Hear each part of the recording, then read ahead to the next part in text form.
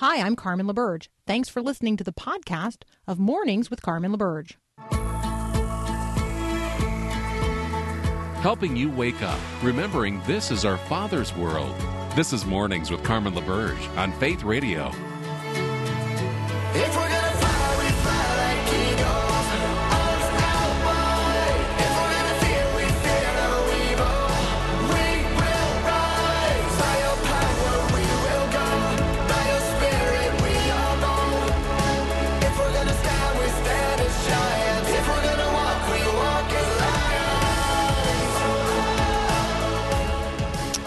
Alrighty, let me ask this question. When you hear someone refer to someone as a good Samaritan, or you hear a storm referred to as being of biblical proportions, or you hear a statue referred to as a golden calf, maybe you hear a reference to a David v. Goliath contest, or you hear an action characterized as Christ-like, how do you as a Christian respond? Conversational apologetics is really sort of the heartbeat of what I am about. I recognize that God has an interest in every conversation, and I also recognize that as Christians present in those conversations, God has a spokesperson. And so when you hear someone make reference to, or you see a hashtag, or you read a headline that includes a clear nod to the Bible, I mean, a clear nod to the Bible. Somebody refers to a Good Samaritan, you know the backstory there. You actually know the story, the parable of the Good Samaritan that Jesus told. You've been in the Word of God. You know that story. Tell it. Tell the story. If somebody refers to a storm of biblical proportions, or it's raining like the days of Noah, you know that story. Like, get in there. You are God's person present in that conversation for that particular moment to bring God into the conversation. And so today, when you hear a statue referred to as a golden calf, you need to be the person that's actually prepared to tell the story, the real story, the backstory, the origin story. And so I'm going to give you a reading assignment. It is the entirety of Exodus 32. All of it. You have to read the whole chapter. And let me just go on record here as saying, I suspect most people don't know the whole story of Exodus 32. Most of us know the story up to the place where Moses comes down the mountain and hears the people singing, and then realizes that they're singing to a golden calf that they have had Aaron make, and then Aaron lies about the origins of it and says it just, sprang out of the fire. And so we got layers of sin. What does Moses have in his hands at the time? Well, he has the 10 Commandments, which these 2 tablets of the testimony written by the very hand of God. And he's so distraught because, by the way, Moses earlier in the chapter has made intercession on behalf of the people and asked God not to destroy them because God already knew they were fashioning for themselves a golden calf. And so Moses, in these 10 Commandments, which, it's important, the lead off to the 10 Commandments is that we should have no other gods before God, and we should not make an idol in any form of that which is on the earth, which is precisely what the people had done. Same issue, by the way, addressed in Romans chapter 1, where people exchanged the worship of God the Creator for the worship of created things. Idolatry is a persistent problem. It's true. It's as true today as it was in the days of Moses. All right, which is why learning to tell the story of Exodus 32 is so important, so that you and I today, when a hashtag golden calf is trending on all social media outlets and is going to be a bit of news, particularly in left-leaning media today, you and I have to be prepared to be conversational apologists and enter into this conversation today prepared to actually tell the story of Exodus 32, the whole story and nothing but the story. So help us God. So you have a reading assignment today, the entirety of Exodus 32. Get into the Word of God. Let the Word of God get into you in order that God might use you in a conversation today in the world that he so loves. Like, let's use the opportunity that the headline news has given us, and let's not mock. Let's actually be people who enter into this conversation in a substantive way because there is a huge warning for the world and a huge warning for you and I contained in Exodus 32. So we better be mindful of it. All right, Adam Holz is up next from Focus on the Family's Plugged In. We'll be right back.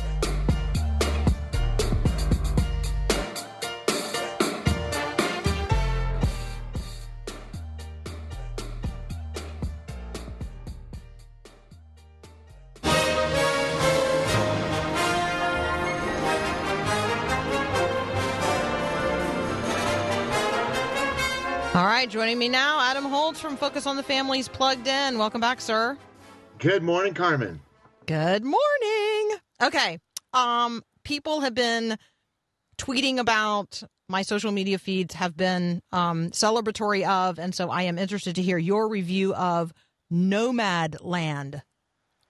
Yeah, I hope I'm saying that right. I hope I'm even saying it right. That's right.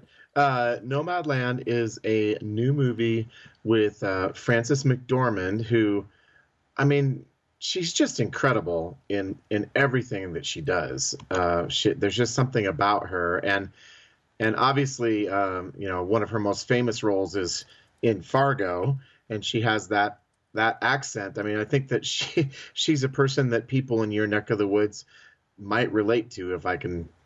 Maybe that's unhealthy stereotyping. But anyway, I digress. So she plays a woman named Fern, and she loses her husband. And so sort of trying to process what's going on in her life, she sells everything and gets a van and just sets out for life on the road. And this is a thing. It's called being a nomad, with nomad being treated as a proper noun. And so she'll go from place to place. She'll do seasonal work, and she lives out of her van. And it sort of is a movie that digs into a subculture that, unless you're a part of it, you probably don't even know that it exists. And so it really is, I think, a kind of a love letter to looking at a part of our culture that is very much under the radar.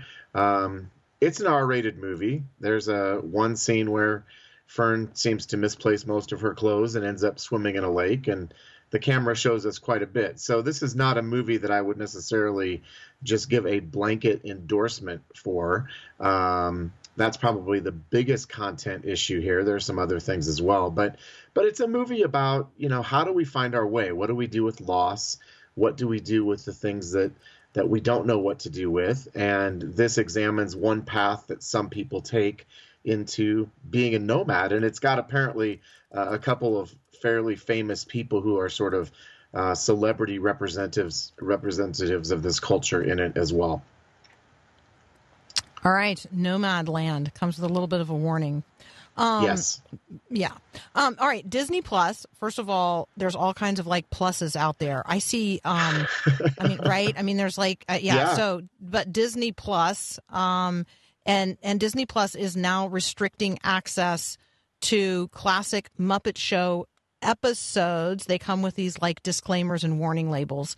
Right. Really not surprising in terms of reaching the point where content warnings are up. But it's good for people to know that this is going on.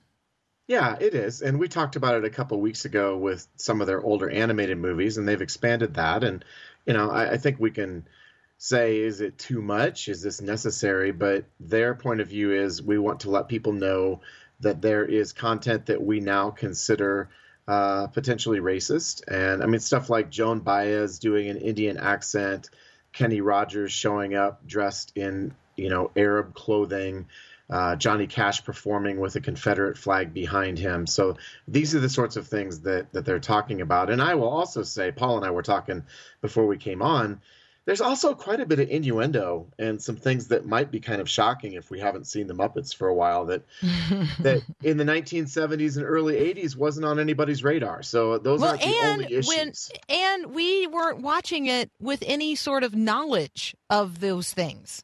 So I do think that, I go back and watch things and I think, oh, this will be really fun to watch with the kids. And then I'm like, as we're watching it, I'm thinking, oh, I did not remember that all of that was in there. Well, I didn't remember that all of that was in there because when I watched it, that wasn't in there. None of that came through to me because I didn't understand any of it then. And I Right. guess at some level, I'm hoping they don't understand it now, right? Because short of getting up and Right. turning it off, which of course then makes them wonder, ooh, what might I have just missed? Right? Right. Well, and we Yeah. still have it with animated movies today. It's Oh, actually of course. the rare Roger Rabbit? animated. I mean, hello. Oh yeah, Remember Well, her? That was like crazy. yeah. Or even the stuff in Shrek. I mean, Hmm. there is all sorts of really ribald joking in Shrek that is totally aimed at adults that my guess is most kids aren't going to get at all. Yeah. And so I think it's an attempt to appeal to parents too, but it feels cynical to me. You know, it's like we can't trust a good story and fun, pure, innocent characters. We have to dirty it up a little bit so that mom and dad will stay engaged with it too, which I don't like that. No, it's totally unnecessary. Okay, Yes. Adam Holtz and I are going to take a very brief break. When we come back, every headline we're covering is one that you can actually read at pluggedin.com. We're going to start off with, how can it be wrong when it feels so right? That's up next here on Mornings with Carmen.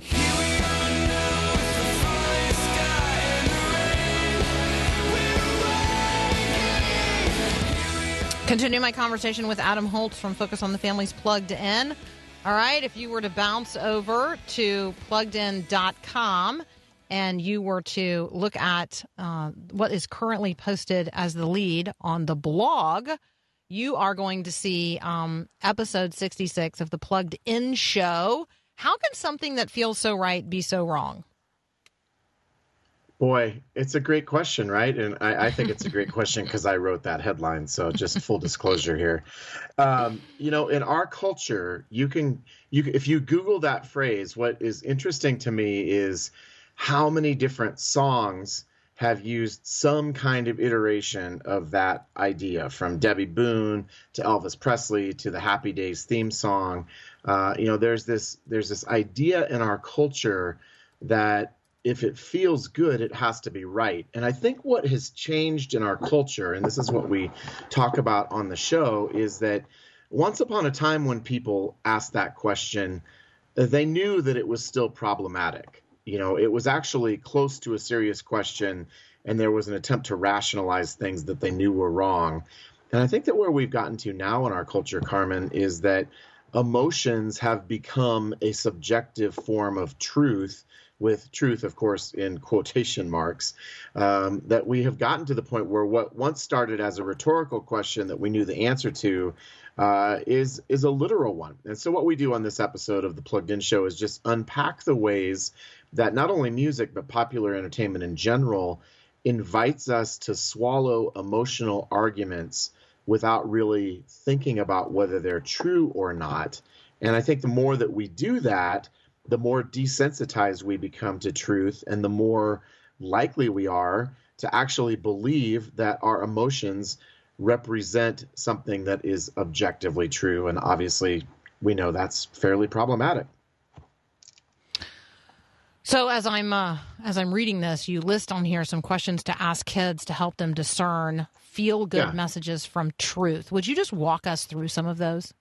Yeah, I think that we can ask really basic questions that push us to evaluate what we see and what we hear. And so those questions that we have listed are, what do you think would happen if somebody actually did that in real life? I think this is a hugely important question because so many times these feel-good sort of arguments or plot twists, if you take, you know, what happens 5 minutes after the credits roll, which is the next question, how do you think that their decisions might have affected them?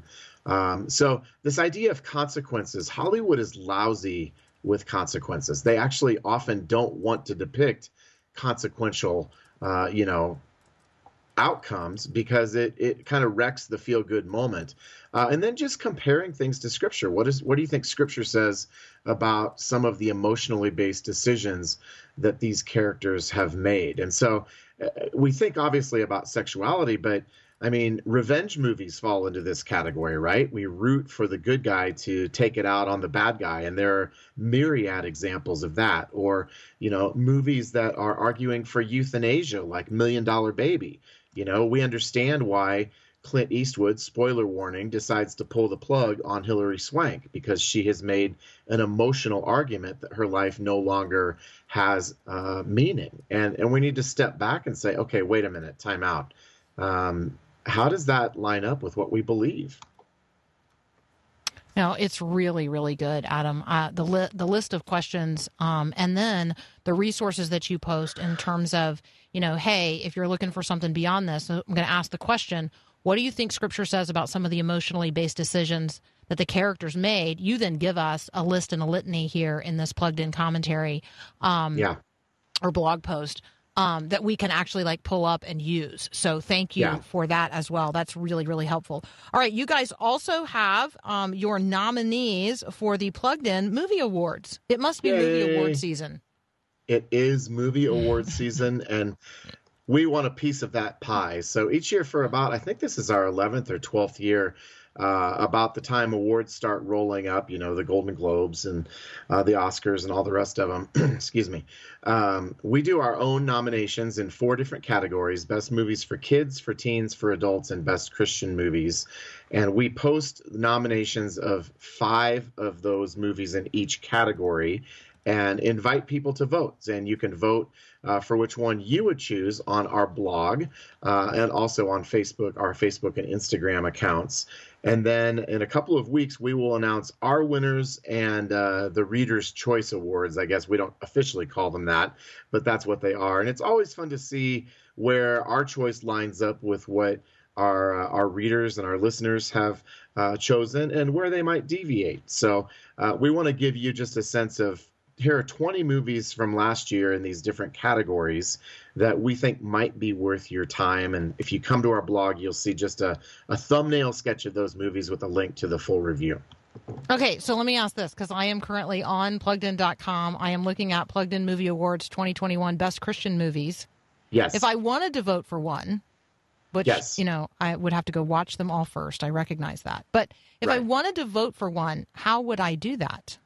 Just leave a comment down below. Okay. So our blog has the ability to comment. And so that's the easiest way to do it. Greg has voted for Switched. Yes. Oh, my gosh. Michael wants to vote for something he saw in 2020. He's clearly not following the rules. Carol also votes for Switched. Bethany votes for Switched. Gabrielle votes for I Still Believe. Some people are saying they haven't seen some of them yet, so they want to go watch them and then come back. William says Switched. Leah says Switched. Dawn says Switched. Switched is running the table right now, and the only other votes are for I Still Believe. That's it. You got votes for Switched and I Still Believe, which means that if you are a big fan of Fatima or Selfie Dad or when we last spoke, you need to get on here because your movie is not getting, Right. Right? There you go. Absolutely right. This is how this works. And so the more, the merrier. And if you saw Switched and thought that movie was terrible, like Carmen says, you got to get on and cast your vote. So it's kind of like American Idol on a much smaller scale. I see. So I have seen Selfie Dad and I Still Believe, and so I haven't seen the other two, so I'm going to have to go check out the other two before I cast my vote. But I really liked both of them. Yeah, and they're very different. And they're very different, and it's hard to not vote for the one that really, really pulls at your heartstrings, right? Like that, right. I loved Selfie Dad, but on this list, it's going to be hard for me to elevate that over the one that really pulls at your heartstrings. Right, and that's I Still Believe, which is, the story of Jeremy Camp, meets a woman, falls in love, she gets cancer. Cancer goes into remission. They get married. Cancer comes back. She dies. He has to deal with it. Spoiler warning. Yeah. No, I just it's true. And it's, so okay. It's so hey, can really I tell? Well I got a listener now who's like, "What is Switch?" Okay, so I'm just going to read it. Yeah. Here we go. Cassandra Evans is the target of repeated bullying from the school's most popular girl, Katie Sharp. But Cassandra is sick and tired of being made fun of. She's ready for a change, especially after Katie posts an embarrassing video of her that goes viral. Cassandra tries to practice what her mom has always told her: lead with love. But that's a little hard when the person you're supposed to be loving is so horrible. So Cassandra asked God to allow Katie to experience what it's like to live even one day in her shoes. And the next morning, she and Katie get a surprise. They're switched minds. Now the girls have to live their daily routines as the other person. And perhaps along the way, they will both learn what it's like to love your most unlovely neighbor as yourself. There you go. That's the summary of Switched. You can read more about Switched at pluggedin.com, and you can vote in this year's Plugged In Movie Awards 2021. There are 4 categories. All right, Adam, thanks so much, man. Absolutely, Carmen. I'll look forward to talking with you again next week. Likewise. We'll be right back. Thank you.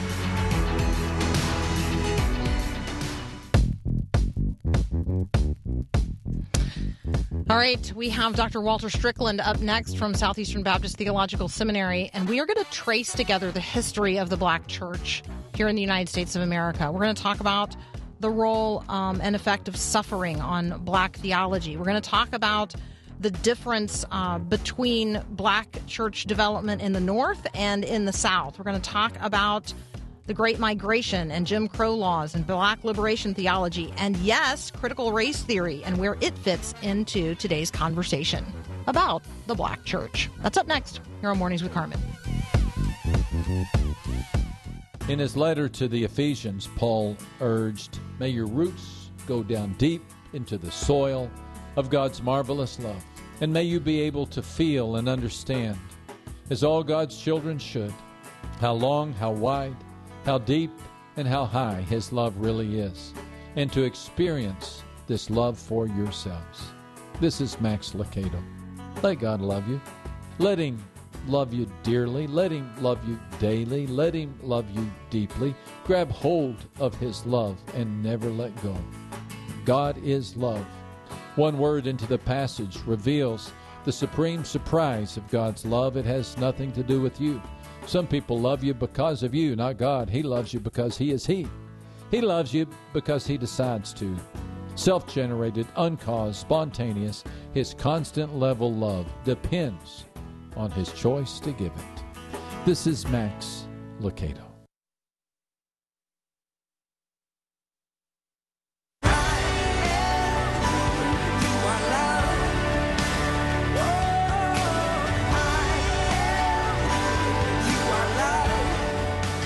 Dr. Walter Strickland was born in Chicago, raised in Southern California. His passion is to equip people to flourish in their context, from a deep commitment to God's design.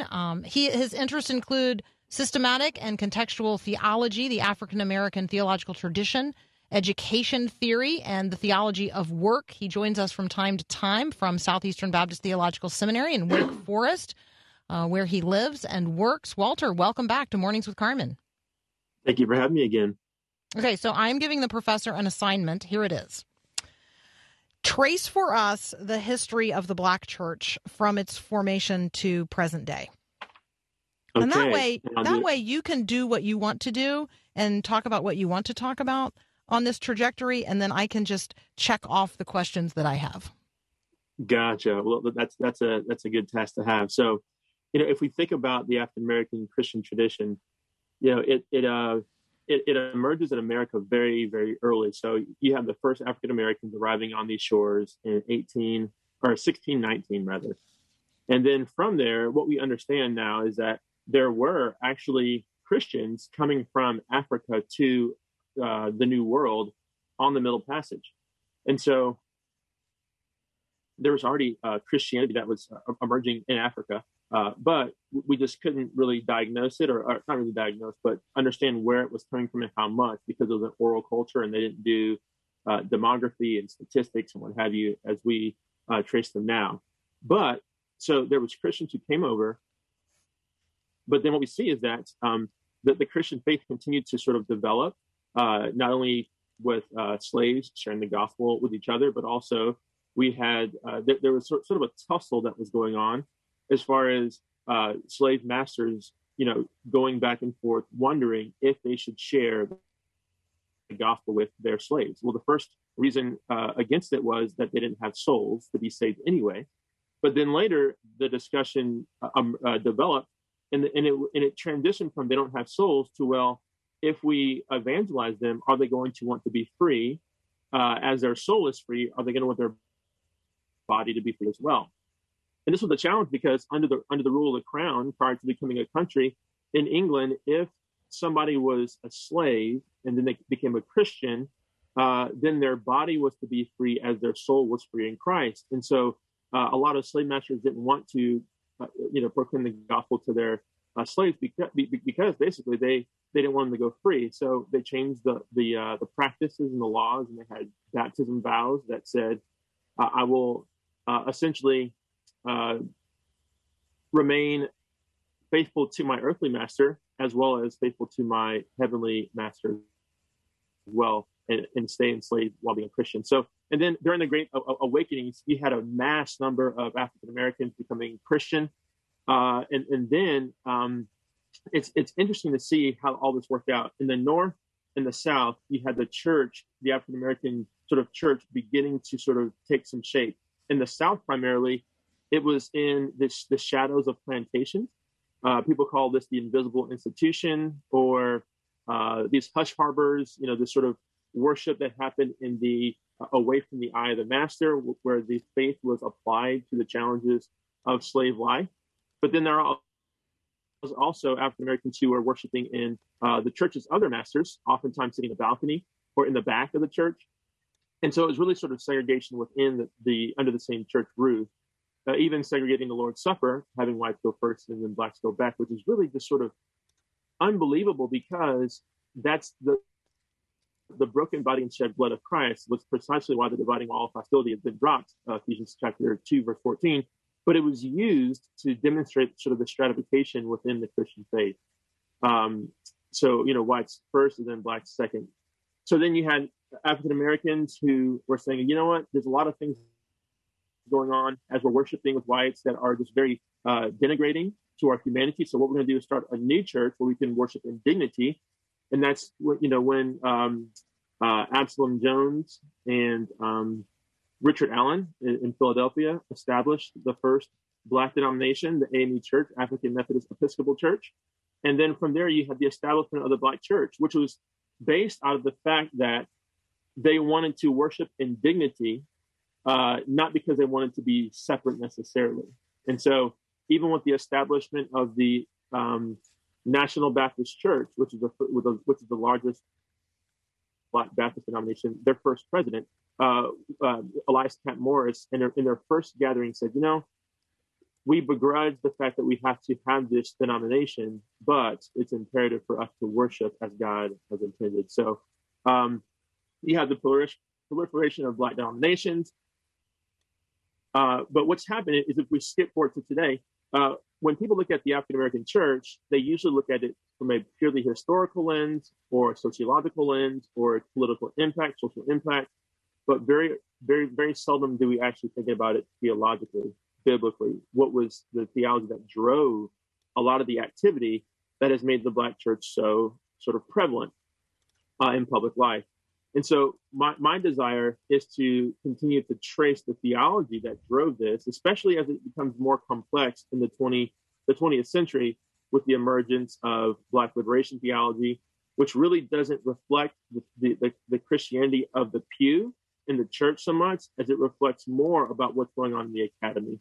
And so, and right now we're sort of sitting in the midst of a lot of misunderstanding, because folks like James Cone are assumed to be what it means to be Black and Christian or a theologian, but his theology is really not the theology of the person in the church or the average pastor preaching on a Sunday morning in a Black church. And so, Carmen, I'm going to let you fire away a little bit, because I was trying to condense it as much as I can, but I think I even went too long.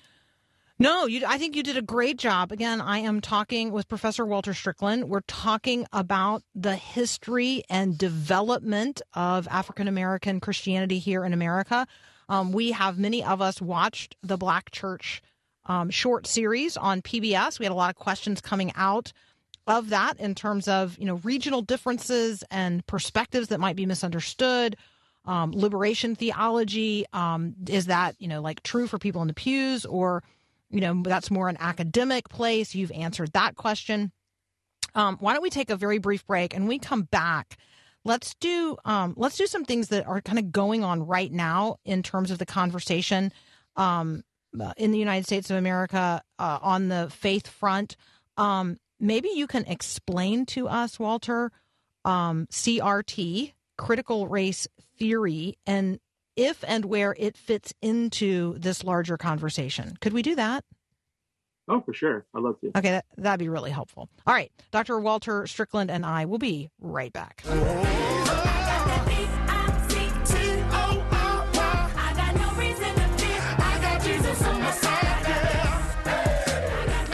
All right, continuing my conversation with Dr. Walter Strickland from Southeastern Baptist Theological Seminary. We are talking about the development of the African American church, or the Black church, here in the United States of America. Walter, one of the questions that comes up frequently, and I think is a really, really misunderstood part of the conversation, is CRT, or critical race theory. So I recognize that it would take a really long time for us to completely unpack this, but can you help us understand what it is and maybe where it fits into this conversation? Yeah, so critical race theory is it's simply that. It's a system of beliefs that attempt to explain why things are the way they are, in the sense that after the civil rights movement, there were some scholars of law who were trying to figure out, okay, our laws are equal now, but at the same time, we have a disproportionate amount of African Americans who are going to prison or being convicted of certain crimes and this and that. So the idea was to try to figure out why that was. And so they critically looked at legal practice and legal code to try to figure out how that was. And so that's the undergirding sort of desire of critical race theory. And there's been a lot of conversation about its origins, about its being Marxist in origins, in a lot of the contemporary sort of Christian evangelical conversation, which is not quite true, because Derek Bell, it's one of its earliest sort of I don't want to say the father of CRT, but if it had one, that's who it would be. He doesn't really read much of Marx, but really the reality was that he was really trying to get at, so how is it that African Americans are still being disproportionately convicted of crimes and what have you? And so with CRT, it's now this sort of enterprise where there's a bunch of scholars trying to do this sort of critical work, looking through and trying to find out ways in which society is still sort of slanted towards engaging or even providing some benefit to people who are not African American. And so that's really the undergirding ethos of it. It's not a monolithic reality. In fact, there's about a 650-page book with a bunch of different authors that came out called Critical Race Theory in the Academy just last year, which shows how much diversity is even within that. But if I can try to define it or say what it does, so if you look at a vehicle, many of you have the little indicator lights that pop up that tell you something wrong on your car. That's kind of what CRT is trying to do, put its finger on where in society and on what in society is sort of giving African Americans and other people of color a difficult time. And that's in contrast, I'll even add, to the GPS. So the GPS kind of gives us, okay, here we are. This is where we go from here. I think many Christians misunderstand CRT to be the GPS, but it's not trying to say like how to go somewhere and where you're going. It's just trying to give us the indicators of places to explore to figure out where the idea of racialization exists. And so what ends up happening is that CRT tries to put its finger on those places, and then the person who is engaging in this exploration tries to fix those issues with their worldview. And so while I'm not a thoroughgoing proponent of CRT, I do, as somebody who says, okay, Scripture is my authority, under the authority of the Word of God, how can I then engage, areas in society that we do see these inequalities in a way that is commensurate with the Bible, but also I've read a lot of other people who are trying to do similar work in other fields. And so if you look at the African American Christian tradition, there's a strong deliverance theme throughout. So if African Americans are reading the Bible, the reality of the Exodus is going to be primary. That's going to be a very central feature in the reading, this deliverance. And so as African Americans have continued to read Scripture and look at the world in which we live in, one thing that we've been very keen towards is trying to figure out, okay, how do we get to a place that is more kingdom-like, where all God's children are in a place where they can flourish. And I think it's often assumed or mistaken that the African American Christian tradition has been one that's been sort of shot through with CRT, but it hasn't. That's based upon a reading of the Bible. And earlier, I was talking about how liberation theology, which is really a academic discipline, is not what goes on in the pew, because what goes on in the pew is seeing the heart of God to deliver his people in the Scriptures, and then Christians then go out and do likewise in society from there. And so what I'm trying to say is that CRT in recent years, in the past 2 decades, has had some impact in the academy upon African American theology, but in the pew, it really hasn't had much at all. And that's really just the deliverance theme that we've seen throughout the entirety of the African American Christian tradition, impacting its movement even now. Okay, that is really helpful. I think that one of the things that I hear and experience are people who simply respond in a visceral, emotional, extremely negative way to the letters, CRT, or the phrase critical race theory, and then they don't even allow for a conversation about what one means when one is using that phrase. It's a little bit, in my experience, like trying to talk about the reality that Black Lives Matter, all small caps, versus Black Lives Matter, all large caps, and meaning some sort of group and actually particular agenda. So I really appreciate how you have helped us see critical race theory as like the indicator lights.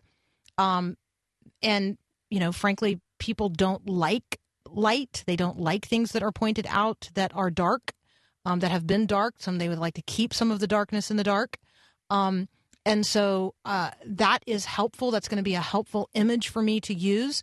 I'm going to be able to say, look, I'm not talking about critical race theory at the level of it's driving the car and it's the GPS and it's our new guidance system.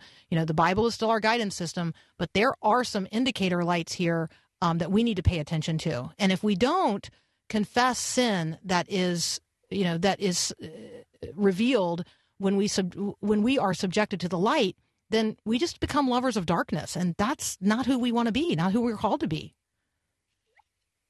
Mm-hmm.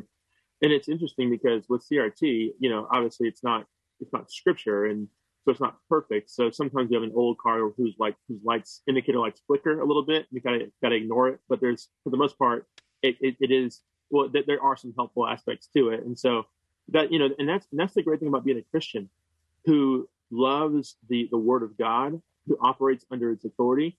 I'm not scared to interact with any idea that's outside of it, because I'm already settled on what my authority is, the inerrant and infallible Word of God. And then I do understand some of the visceral response to the letter CRT, because some of CRT's most visible proponents have been very, uncharitable in some of their engagement with people that they would perceive as being racist.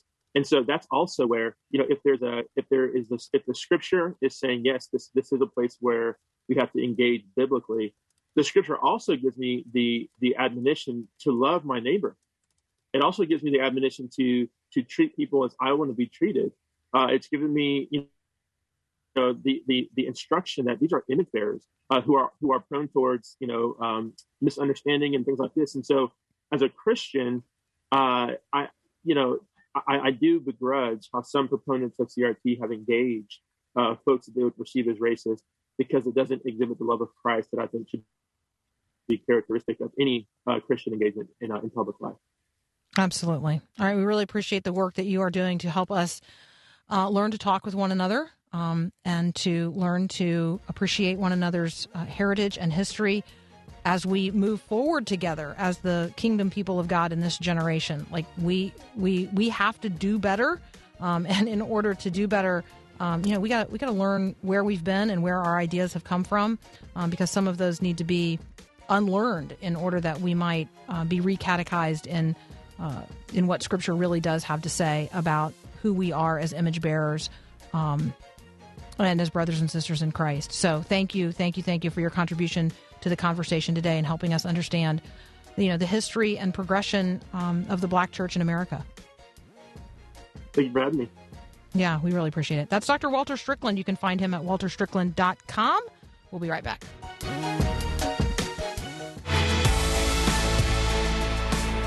Well, all righty. The next time we talk, it's going to be March. Wow. All right. Have a great weekend. Bring God back into the conversation today in ways that honor Jesus. We'll see you on Monday. Thanks for listening to this podcast of Mornings with Carmen LaBerge from Faith Radio. If you haven't, you can subscribe to automatically receive the podcast through iTunes or the Google Play Music app. That way you never miss an episode. It's also available anytime at myfaithradio.com.